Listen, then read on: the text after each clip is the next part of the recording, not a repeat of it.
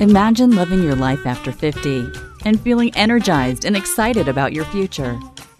Welcome to the Women in the Middle podcast, the podcast for women who are ready to figure out what they want and create the life they deserve. Here's your host and Master Certified Life Coach, Susie Rosenstein. Hey there, welcome back to the podcast, Women in the Middle. I'm your host, Susie Rosenstein, your Master Certified Coach and Midlife Mentor, and I'm so glad to be here with you again for this week's episode, which is about the question, who do you think you are in midlife? And what I'll be talking specifically about is the powerful effect of labeling yourself and others. Now, this has come up a lot lately with my clients, and that's always a sign that we should take a look at this a little bit more in the podcast. So that's what we're going to do.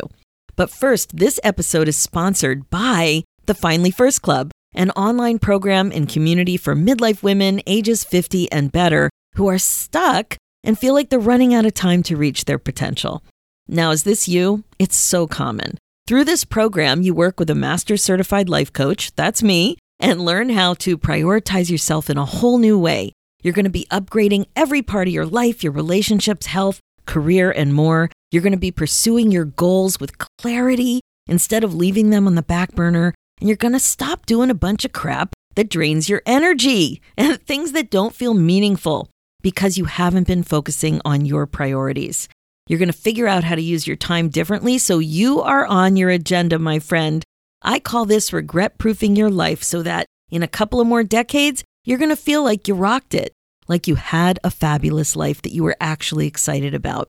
The bottom line is that when you finally put yourself first, you can make sure that you're happier and more fulfilled.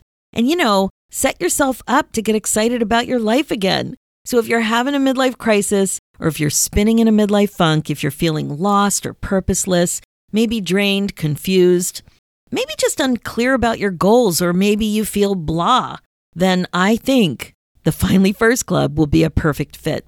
It's actually life-changing and upbeat, and it's for women just like you. You can make this your favorite one-stop shop for all of the midlife coaching, mindfulness, and guidance that you need. The thing is that you don't have to feel stuck and alone. So join us there and finally put yourself first. Get the support and community you've been looking for. Stop spinning around in confusion, my friend. It's a big, giant waste of time. You have more important things to do, and you know it, so you can become a first lady instead. Way better, way more fun. You can hang out with like-minded women and feel amazing about getting yourself unstuck. So head over to www.IamFinallyFirst.com and join us there. All right, today's topic is one that I'm sure you're familiar with in one way or another.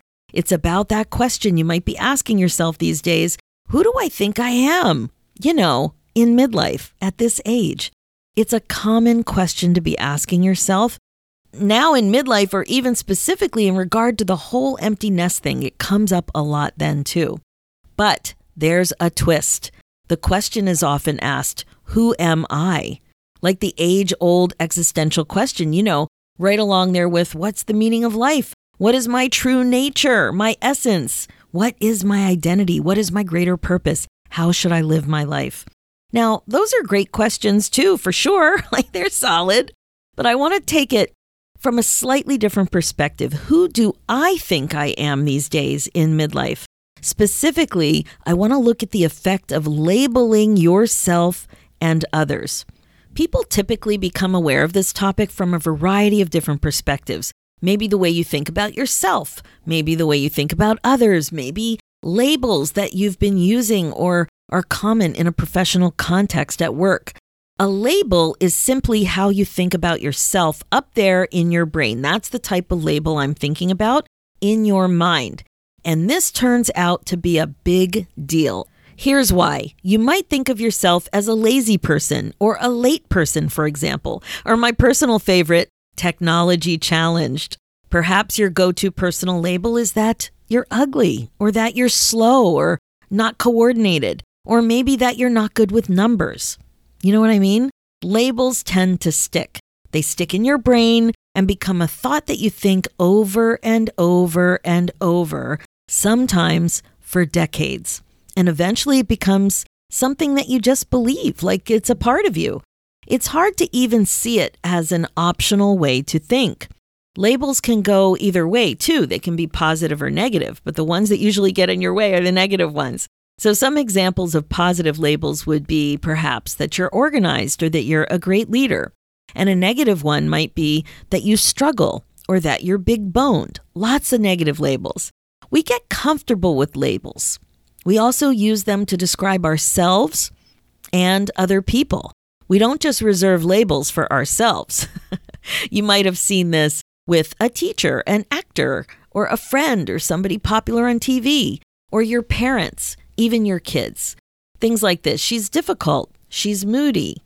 She thinks she's all that. She's full of herself. She's easily distracted. He's superficial. She's creative. He's talented. You see what I mean? There's all kinds of labels, positive and negative. I'm sure that as I'm bringing this up, you might even be thinking about what labels people had for you. And perhaps what labels you adopted for yourself. Either someone else's label for you or your label for yourself. So here's the gist. There is a theory behind labels. Labeling theory is basically about how your identity and behavior is influenced by the terms or the labels you use to describe or classify yourself. Now, as you know, a lot of times someone else's labels are what you end up thinking about, and that is the label that sticks. Now, the importance of being sensitive to labeling comes up all the time, like I said, regarding parenting and all kinds of relationships. But the thing is that these labels can stick and they can have a big effect. One way to think about it that's kind of funny is that it sticks like a sticky note. And one of my favorite all-time products, and boy, do I love sticky notes, it is the sticky note in all the colors and shapes. I love sticky notes. But that's kind of what happens with a label. It sticks like a sticky note. It sticks like a sticky note you can't get off very easily. If you buy a cheap sticky note, sometimes you can't get them off. A nice sticky note, then they come off easily. But anyway, that's the thing. Labels can be powerful and they can really stick. Now, I remember being in intro psych way back in 1981 in university and hearing about some research about the power of labels. You may have heard this too. A researcher named Robert Rosenthal did a study way back when with rats, where he actually labeled the rats either smart or dumb. It wasn't based on anything, though. It was just a random label on random lab rats. But what happened was that the people interacting with the rats had these expectations in mind, and it affected the rats' performance in a maze. Do you follow? So the smart rats had better performance than the dumb rats because of the way they were being interacted with the human. Now, the same thing was shown in all kinds of other research and other situations with teachers' expectations of students. And it's also been seen with sports, with coaches working with athletes, and even in the military. It's a great example of how powerful this type of thing is. Now, in these cases, somebody else, even an animal, was affected by the way that you're thinking and what you're saying to them based on a label. And when you label yourself, that thought affects your feelings and ultimately your behavior, as well as your outcomes. Your outcomes end up supporting or proving the way that you think, like a self-fulfilling prophecy. A label, whoever gives it to you, can eventually become a thought of your own. So think about it. Something happens or somebody says something to you about you, and you hear it. This label means something to the person who labeled you, and then you make the label mean something about you. So you interpret it yourself. And just like any circumstance in your life, it's the same sort of thing. Now, in thought work, we think about things that happen and things that are said and things that are done, like I said, like a circumstance. They are factual. But the most interesting thing about a circumstance like this is that it kind of ends up anchoring your thought. So they're related but different. Circumstances in and of themselves don't have an emotional component. They're just words or something that happens. They are neutral or factual. Like, they're black and white. There's no interpretation there. But then we interpret it. So by itself, it's just a word or a happening. But then we interpret it. So your brain interprets it, and then we have a thought or an opinion about it, whatever it is. And that thought is what creates your feelings now in the moment. So it's not the label that somebody gave you 35 years ago that's creating your feeling now. It's how you've interpreted it now in the moment that is creating the way you feel about it. So if that thing's stuck, you're interpreting it now and it's having an effect now. Like I said, even if it was ages ago. So if somebody told you that you were lazy when you were 10, the way you think about it now is what creates the way you feel now, and then the way you act now as a result. Lots of labels are originally from our childhood like this. As you can imagine, this whole labeling thing can become a big deal. But I wanted to talk to you about it in midlife. So the question is, why is this a big deal in midlife? 2 main reasons. This is what I think. The first is that in midlife, you've been around for a while and you've developed a strong habit for thinking this way as a result. Now, I know everyone defines midlife differently, and that's okay. But in general, I like to think of it as a beautiful combination of age and stage of life. But generally speaking, it's in the 40 to 60-year-old chunk of life, or 45-ish to 65-ish. In both cases, it depends a lot on what's going on for you. And that could be anything from menopause to empty nest to career change at 50 plus to caring for your elderly parents to retirement planning. There's just so many things. But the thing is that labels are a big deal because at your age, midlife-ish age, you've probably been thinking thoughts about your labels for 30 or 40 years. Yes, 30 or 40 years. So if someone started to call you lazy when you were 12, that's a long time to think about yourself that way if that label was one of the labels that's stuck. Do you follow? Imagine if you were thinking something nice about yourself, or if a positive label stuck and that's what you've been thinking about for 30 or 40 years. But when it's negative, it's really, really powerful. So I think you're starting to get what I mean. I've had so many clients identify these labels and thoughts related to regret-proofing their lives.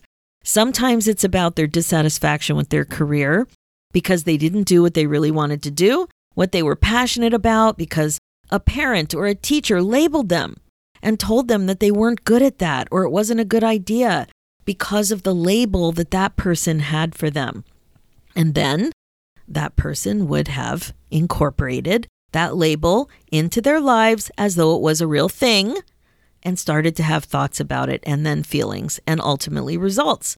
Or perhaps it was about their struggle to lose weight and somebody told them early on that they never stick to anything. And then that's the thought that they ended up thinking about themselves for decades because somebody else thought that this person lacked discipline, that kind of thing. Now in midlife, you've been thinking thoughts for a long time. And they have become habits. They feel real. They don't feel optional at all. And when they're not useful, it's imperative to get some clarity on what's going on up there so that you can fix it. Right now, it's a thought error, if you ask me. And you owe this to yourself to understand the power you have to create the life that you want. This is what happens when you learn to think on purpose instead of adopting labels from ages ago. Okay, that's the first thing. Now, the second thing is you now have a sense of time passing by, and you know it's time to take control of your life. Yes, it is big girl panty time. And if you're listening to this podcast, I have a sense that you know you need to learn some skills to help you bust out of a midlife funk of some sort. You can feel it in your bones. You want to grow. You're no longer content. Now, this is also common. You're right. It is a common thing to regret not allowing yourself to be happy, not being more intentional with your life in general. When you get a handle on what's going on up there with the way that you're choosing to think about yourself, you will see that you're not so nice all the time. Mean girl is alive and well. You're just believing stuff willy-nilly. Just because you have a thought about yourself doesn't mean it's true. And now, by focusing on mindfulness skills like understanding the difference between a neutral fact and what you think about it, can start to separate out thoughts and examine them. So that's what you can do. Once you get this straight, that there are things that happen and things that people say, and then there's what you make it mean, what you think about it. Once you're able to do that simple skill, it's simple but complex. It is the main way that people run into trouble when they're trying to do this work. But once you get good at it, separating out your thoughts, you can examine them. You can take a look at them. And that's powerful. You can ask yourself questions about what you're thinking with greater ease because it's like you're watching your thoughts instead of believing every thought that pops in. Instead of imagining your thoughts as part of who you are, you separate yourself out from your thoughts and watch them and ask questions about them and learn to think on purpose. And you know that it's time for you to create your life on purpose instead of just responding to thoughts, opportunities, and experiences. You don't want to be an autopilot. You want to be able to do things on purpose. To think on purpose, to feel on purpose, to act on purpose, and to create your life on purpose. If not now, when? You know this. I know this. And the only thing that separates you from the courage you need to lean into the life that you want is a thought. Let's work on this together, my friend. I am here for you, and you can do this. It starts with asking yourself why more often. Is this true? Why do I believe this? What do I want to believe about myself instead? Really, it's that simple and that complex. One thought at a time. Okay, that's it for this episode. As you know, my focus as a midlife coach is to help you waste less time spinning and feeling stuck. About aging, about labels, about empty nest, about relationships, about your career, about being more compassionate toward yourself, about all of it. It's time to get excited about your intentional life again. Absolutely. Remember, being the queen of your brain domain is the best way to be, and I am here to help.